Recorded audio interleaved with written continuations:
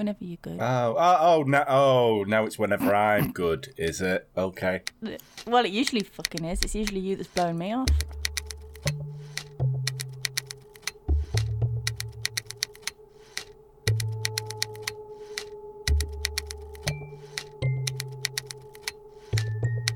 Hello and welcome all in to the MO podcast. As always, you're here with me, Consummation, and me, a little bit late, Atreya. Do you know what? I wasn't even going to mention it, but thank you for showing up today. I think you were going to mention it. That's why I mentioned it first. Fair enough. I was fashionably late, okay? Yep. I've been waiting since yesterday, but whatever. Get over it. Indeed, yes. Lee said quick is mended, so let's move on. So, what you got for me this week? Today, we are on our final can Atreya make me believe in the nonsense that she believes in. And today, it is a very famous story of the Exorcist. Go for it. I'll see what I can do. So, The Exorcist was a film, and that's all it was. Thanks for joining us. We'll see you all next week. No. So, The Exorcist, I don't know if many people know this, was actually based on a true story. Mm-hmm. Quote marks, true story. It was true. Yeah, of course it was, yeah. So this was based on the exorcism of a young boy back in the 40s, and he doesn't really have a name because obviously he was only, I think he was 13 at the time that this all happened, so they wanted to keep privacy, and all the church's records on this have been sealed and they will not be reopened. Apparently the guy is still alive and living his life today, or he was a few years ago. Don't add it because 13 in 1949. Maybe the maths don't add up, but anyway. But he goes by the name of Robbie Mannheim, which for a non-diplom is quite very specific, to be honest with you. So it is. It's not like John Smith, is it? Yeah. I mean, there are reports of him called Ronald Doe as well, but Ronald as well is quite, it's just not like John Doe, but yeah. But all the priests that were involved in this referred to him as Robbie, so it's probably his name, really, because priests aren't going to keep in secrets, so. Really. And with this being about exorcisms and demons, as you all may know, I am recently qualified to talk about this. So you what? I can't believe you actually took the course. That's £34 ever spent. How long did it take you? Well, when I signed up to it, they said, as soon as you complete this course, we'll send you your certificate out, or in 30 days' time, whichever one comes sooner. So, probably started it about 30 days ago, really. Yeah, but how long did it take you, like, to complete? Like, on an hourly basis? Like, did it take you, 3 hours, or, 80 hours, or what? Oh, I mean, it was hard work. There was a lot of reading involved, and praying, and collecting relics from temples, but it probably took about 3 hours. Is that it? Wow. Yeah. And you get as many goes at the test as you want. Wow. Yeah. And some of the questions on the tests were like, name a famous demonologist. No. Yeah. Or name a famous demon.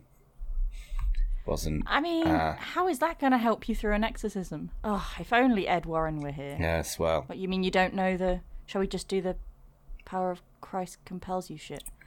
Yeah, just go for it. In fairness, in their defense, they do have information on there about protection from demons, what you can do to protect yourselves from demons. Wearing an iron cross is protection. and using crystals can also help you as well. But there is a disclaimer that says, please don't try and summon demons in the part that tells you how to summon demons. So... Wow. So it tells you how to do it and then just says, but don't do it. Yeah. I mean, it does say first off, we're going to tell you how to do it, but please don't do it. So you get a salt circle, you sit inside it. I was literally just about to ask, so how do you do it? I forgot, it was a couple of days ago.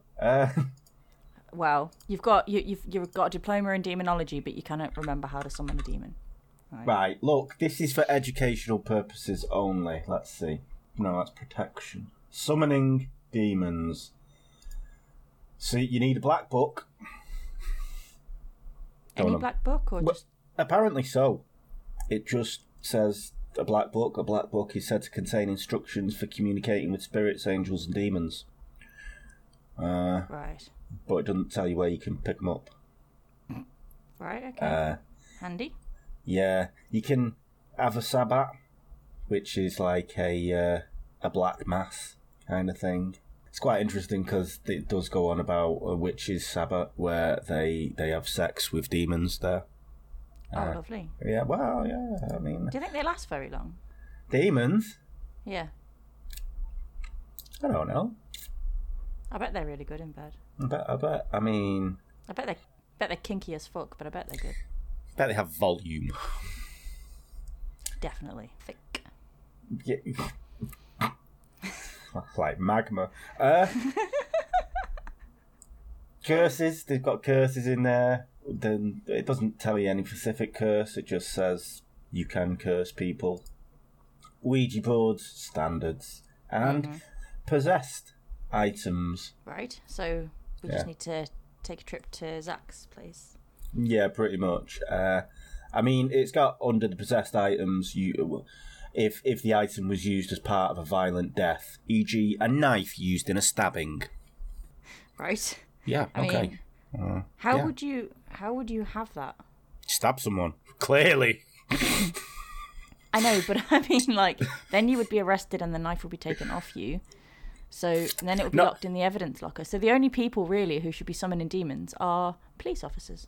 Yeah, I mean, but not if you stab someone well enough and then bury them. True.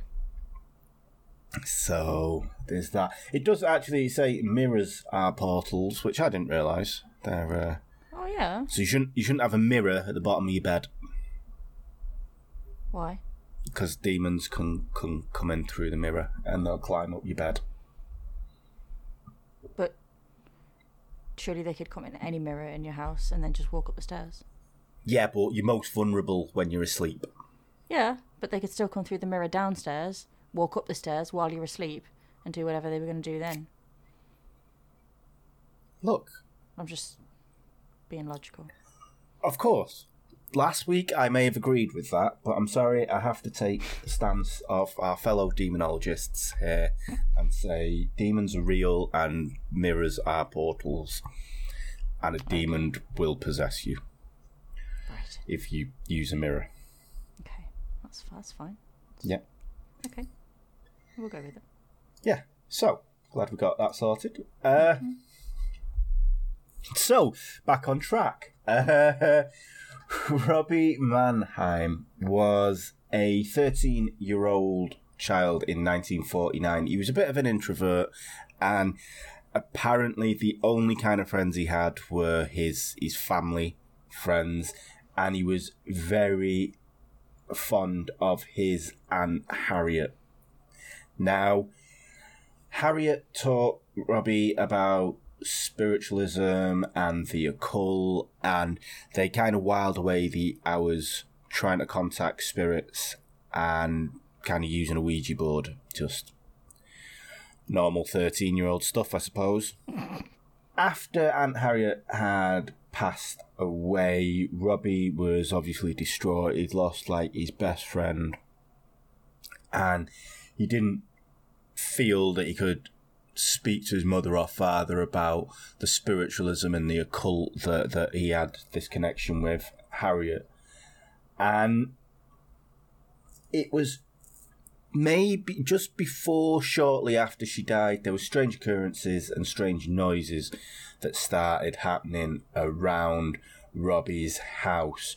Dripping water was heard, but they called out the plumbers and there was no leaks, nothing was found, there was no taps leaking, anything like that. There was scratching on wood, heard sometimes between the walls and on the floorboards, but again they called out pest control. They couldn't find any mice, any infestation there. And at least they went through the normal portals this time instead of calling the priest first thing. Like, why don't we ring pest control first? Yeah, they did. But after they did that, then they went straight to, it must be Aunt Harriet saying goodbye, which is a big leap of faith. I mean, fair enough. They've had a look and they've called out the experts and they've gone, nothing's wrong here. And then now they've just gone, Aunt Harriet must be. It's the only thing that it could be. Yeah, so it probably wasn't Aunt Harriet, but they kind of got off this idea one night when Robbie's bed started physically shaking violently and he was moved from one side of the room to the other while still in his bed. And they thought, oh, it's not Aunt Tilly, it's a malevolent demon. Again, quite a leap, but that's where they went. Now, why did they? Why?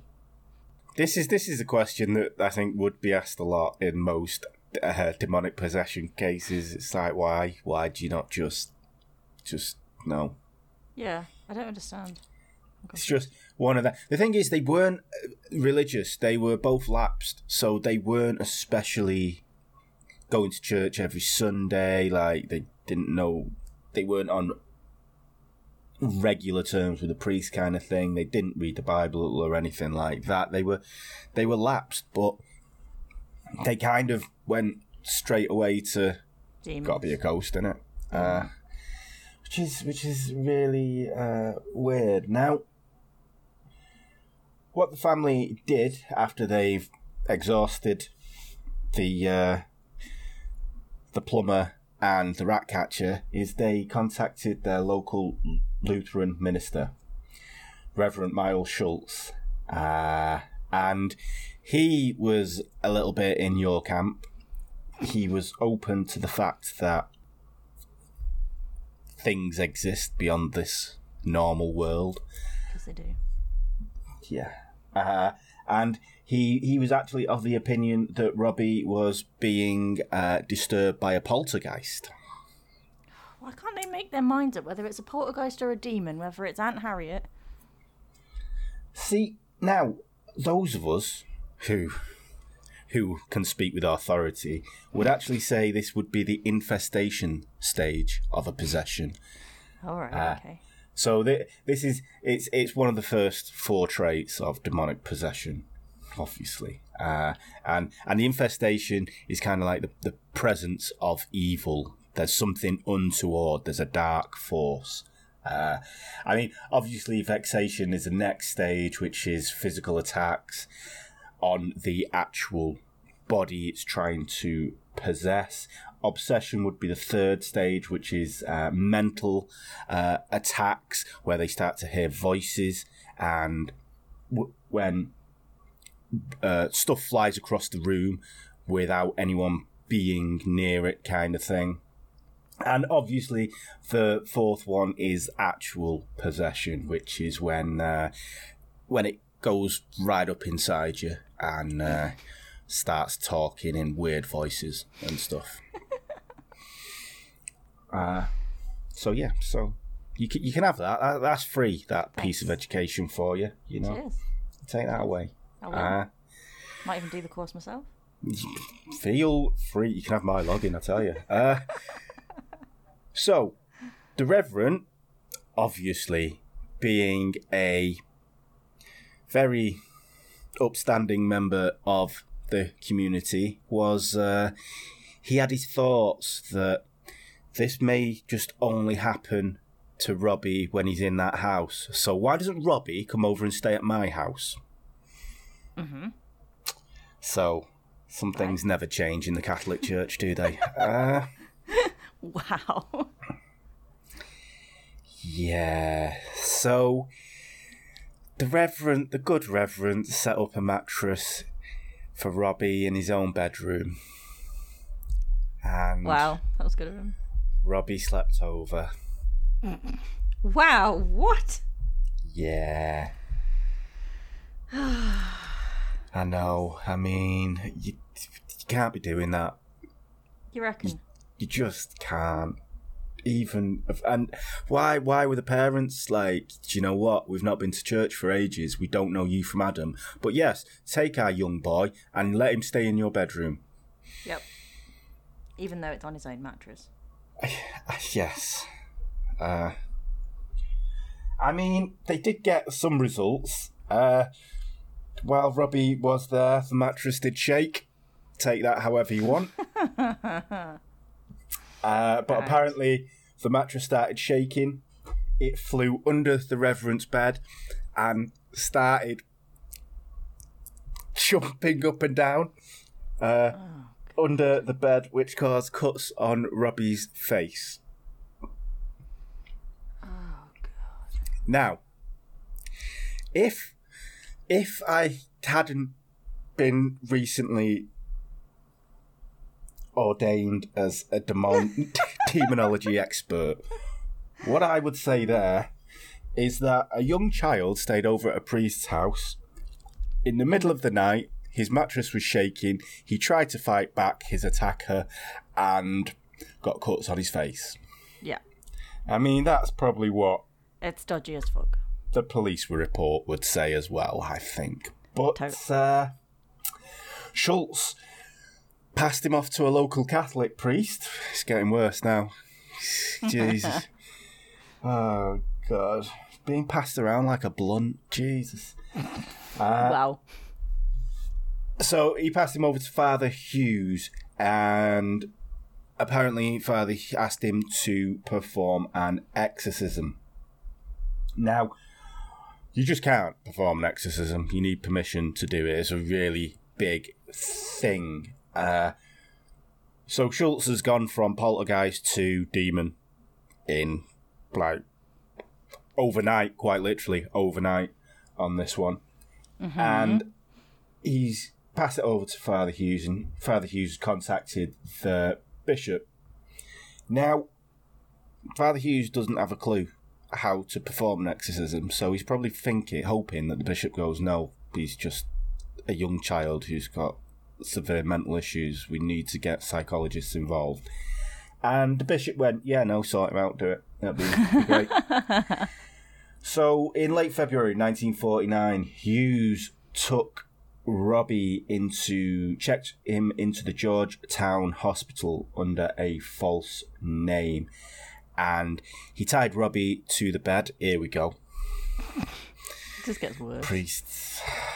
Priests. Mm-hmm. So he tied Robbie to the bed and basically started saying prayers over the child. Now, an exorcism, it is one prayer, but you've got to keep repeating it over and over again. A lot of people, especially around about this time, priests, it wasn't something that was taught how to do an exorcism, which for me is a little bit weird, because surely if you believe in God, then you obviously believe in the devil because it's in the Bible, and therefore you have belief of demons. Yeah. And then if you're fighting against this evil, that's the devil and demons, why would you lose that knowledge? True. I just don't understand, like around about this time, I think in America there was, well, certainly in the 50s and 60s, there was only about 10 priests that had authority that could perform an exorcism. Nowadays, it's up to like 200 priests all over America. So they've started doing more education on it, but I just don't understand how you don't have...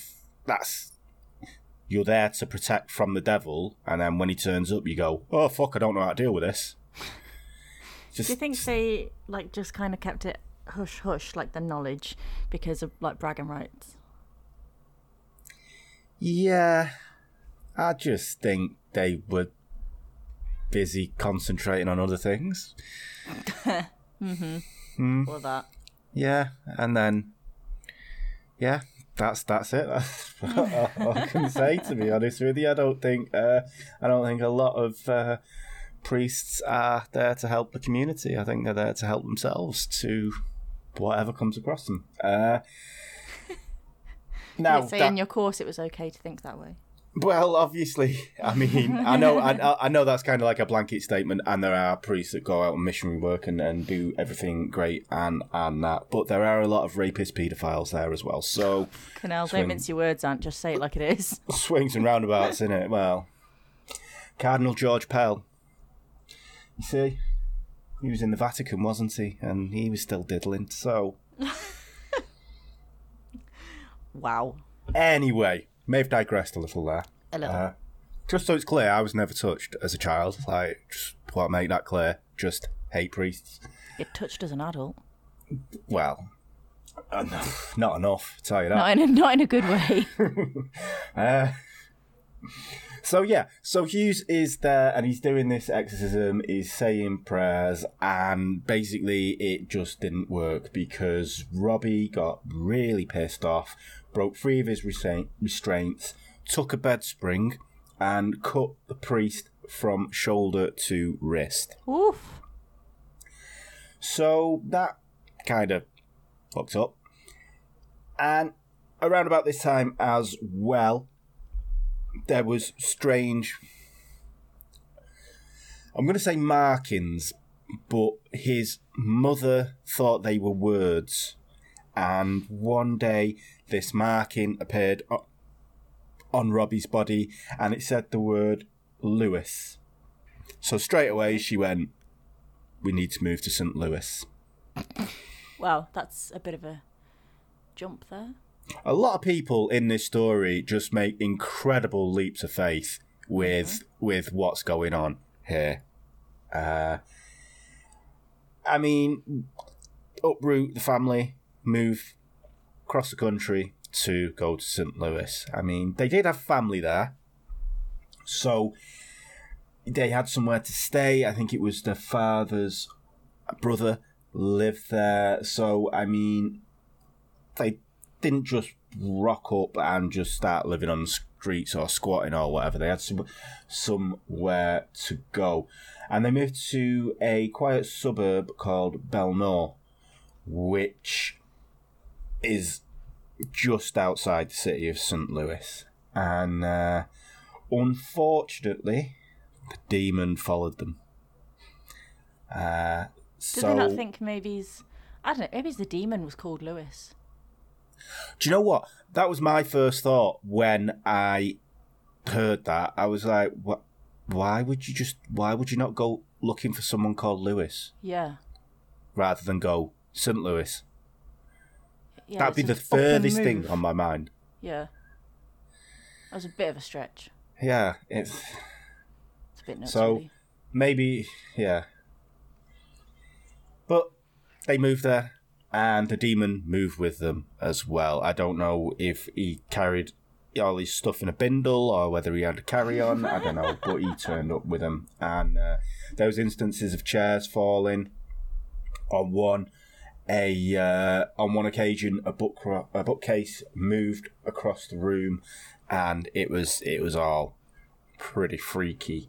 Obviously, imagine if you're like the brother-in-law or a brother and this comes into your house and you're like, what are you doing? Why have you brought this? What's going on here? You'd be fuming, wouldn't you? Yeah, I'd like, yeah, you can stay, but I didn't say you could bring the demon.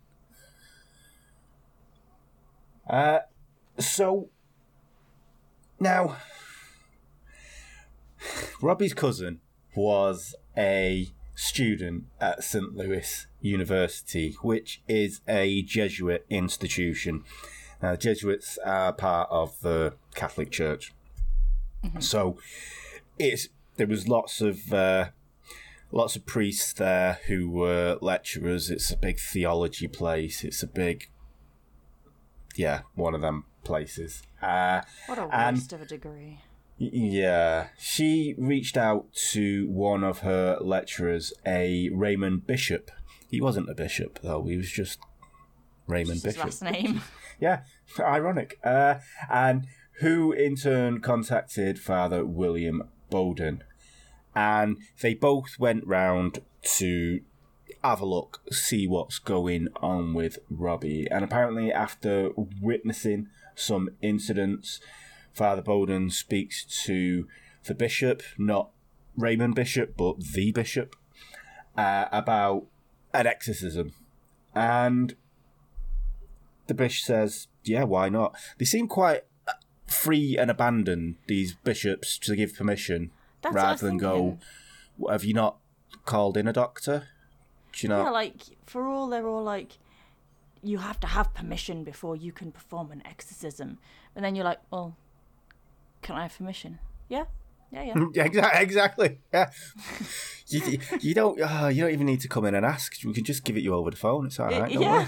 It's not a big thing. But you need permission. Right.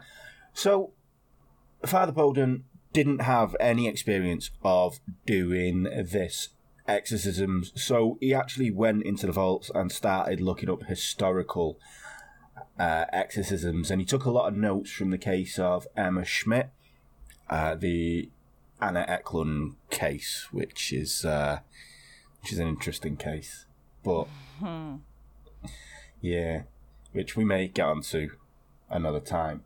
Oh, okay. But Bishop I'm getting confused over all the bishops now. It's really fucking annoying. Maybe that's my notes rather than the amount of bishops that we've got. So Raymond Bishop, Father Bowden, and a scholastic scholar called Walter Halloran visited Robbie throughout March and into April. They were performing the prayers of exorcism on him, try to get this demon out. Now, Bishop wrote in his diary on the 18th of March, the prayers of the exorcism were continued, and Robbie was seized violently, so he began to struggle with his pillow and the bed clothing. The arms, legs, and head of Robbie had to be held by 3 men. The contortions revealed physical strength beyond natural power. Robbie spat in the faces of those who held him and at those who prayed over him. He spat at relics and at the priest's hands. He writhed under the sprinkling of holy water. He fought and screamed in a diabolical high-pitched voice. Well, I mean, they were tying him down and shouting crap at him. Yeah, and he's 13. Well. Yeah, you know what I mean? Yeah. What I did actually read was he was very accurate with his spitting. I love it. So, well done, Robbie. On another occasion during an exorcism, Robbie punched Halloran in the face. So, typical brat. Mm-hmm. And on another occasion, he punched one of the priests in the nuts. That's the place I would be going for first. Yeah, it's just like direct hit. He's just maybe he's just an angry little child. That's all. It certainly sounds that way, doesn't it? Yeah. He during the day though, Robbie seemed quite at peace. He seemed to be just doing normal teenage stuff, like not punching people in bollocks, obviously, but normal good teenage stuff. And it was only at night where he'd fuck about and go mad. The priests during this period, over this period of month period, got no positive results. So, again, priests are going to priest, and they went, why don't we just move him away from his parents and adults that have that can watch over him, and we'll take care of him. And they moved him to quite a few places, to be honest.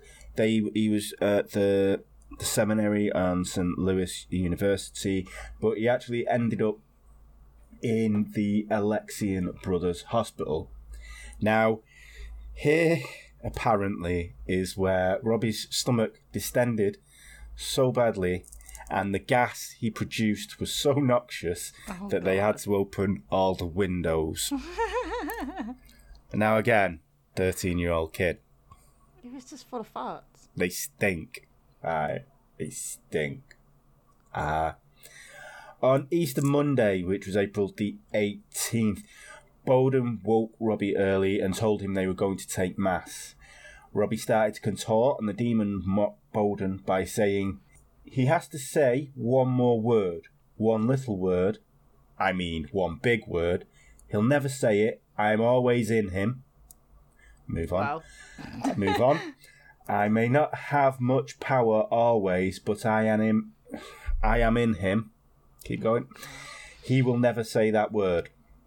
Father Bowden continued to say prayers over Robbie all this Easter Monday, and Robbie was just spitting and contorting and pretty much cursing up the place.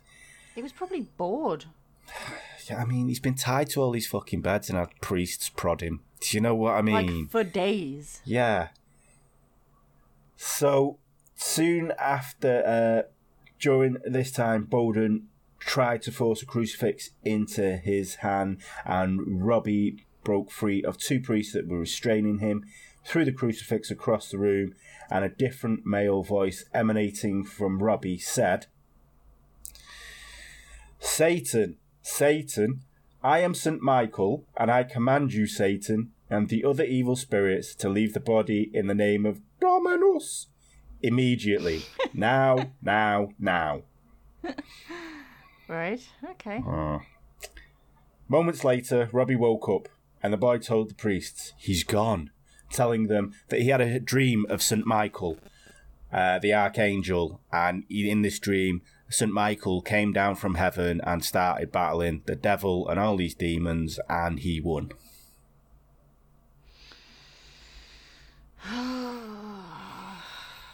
Now. Yeah. Well, I mean, what do you want me to do with that, okay? I can't... How am I supposed to prove anything to you when you give me stuff like this? Look, these are just the facts of the case. I can't. Sorry. No, yeah, you can't do anything with facts. I mean, I know that. I completely understand that. Your lot likes made up stuff. Even my lot can't back this. Yeah. It's a weird one. There were points during his exorcism when Robbie apparently would start speaking in Latin and French and languages he had no knowledge of, apparently. Halloran, who was there, said that he didn't actually put a coherent sentence together. He thought that he was just mimicking other priests that he'd heard speaking these languages. Or, like when people do when people put pretend accents on, and it makes it sound like, that they know French or Spanish or Chinese, but the words are just totally made up. Yeah. It's just mon Dieu, sacre bleu. Yeah, exactly. Maybe he was just doing that, and none of them could speak fucking Latin or French or whatever either, and they were just like, "Oh my god, he's speaking French and Latin. Really? What's he saying? I don't fucking know. I can't speak Latin." I don't know. It just sounds like it, doesn't it? Jesus.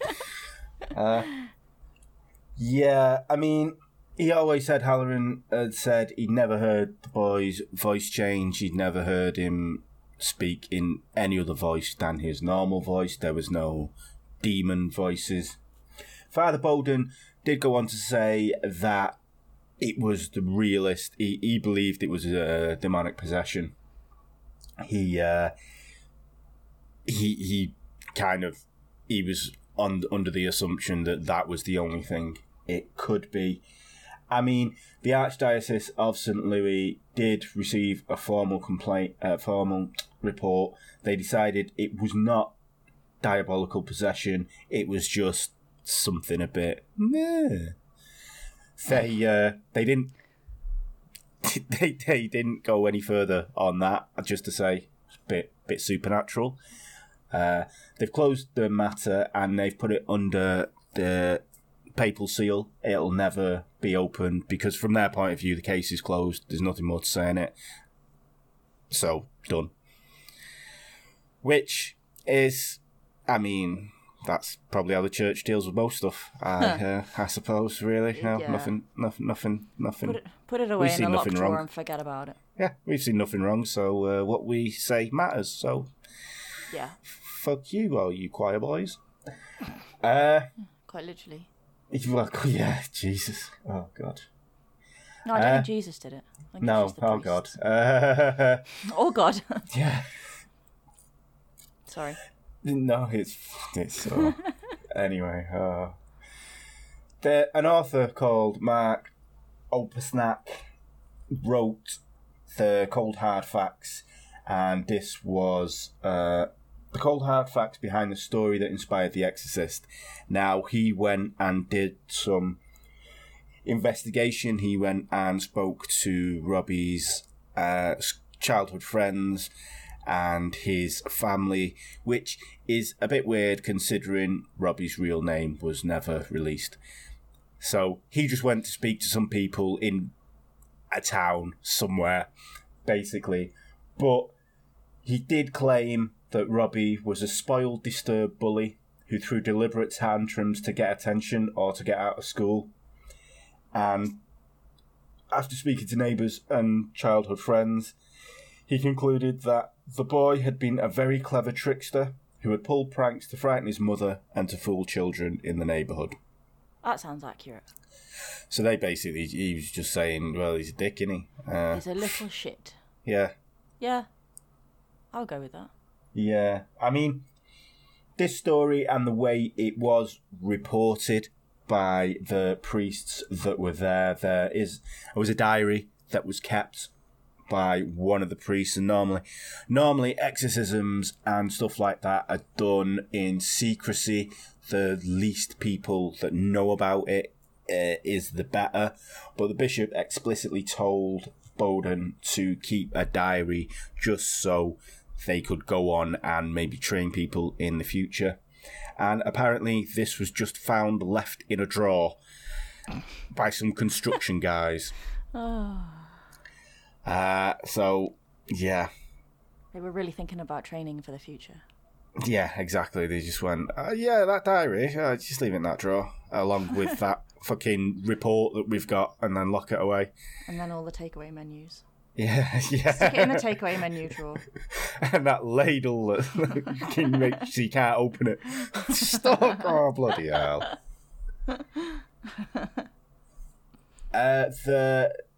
The guy who wrote The Exorcist, was it Peter Benchley? I don't think it was. That's the wrote Jaws. William Blakely. He actually went to St. Louis University around about the time that this was happening. So this is where he got his inspiration for The Exorcist from. And, I mean, I don't really think he was possessed. I don't think. I also would agree with that. I think he was just a little shit who had mental issues, maybe some form of ADHD, I don't really know, but at the end of the day, he was just a kid that was working his ticket, wasn't he? Yeah, exactly. He was, I think he played the game there with his parents. But then you've got to think on the flip side of it, great, he's getting out of school, but then he's got to hang around with priests. And this lasted from February to April, for 2 months, that he's like hanging around with priests. I mean, is that a sacrifice to get out of school? I would. I really hated school, so yeah, I would do it. But then again, I suppose it's like a double-edged sword, isn't it? Like, you get out of school, but then you're tied to a bed and shouted at, and yeah, but then priests for days on end. And you're punching them in the dick every now and then. So, and spitting in the faces. So, yeah, but you could do that at school.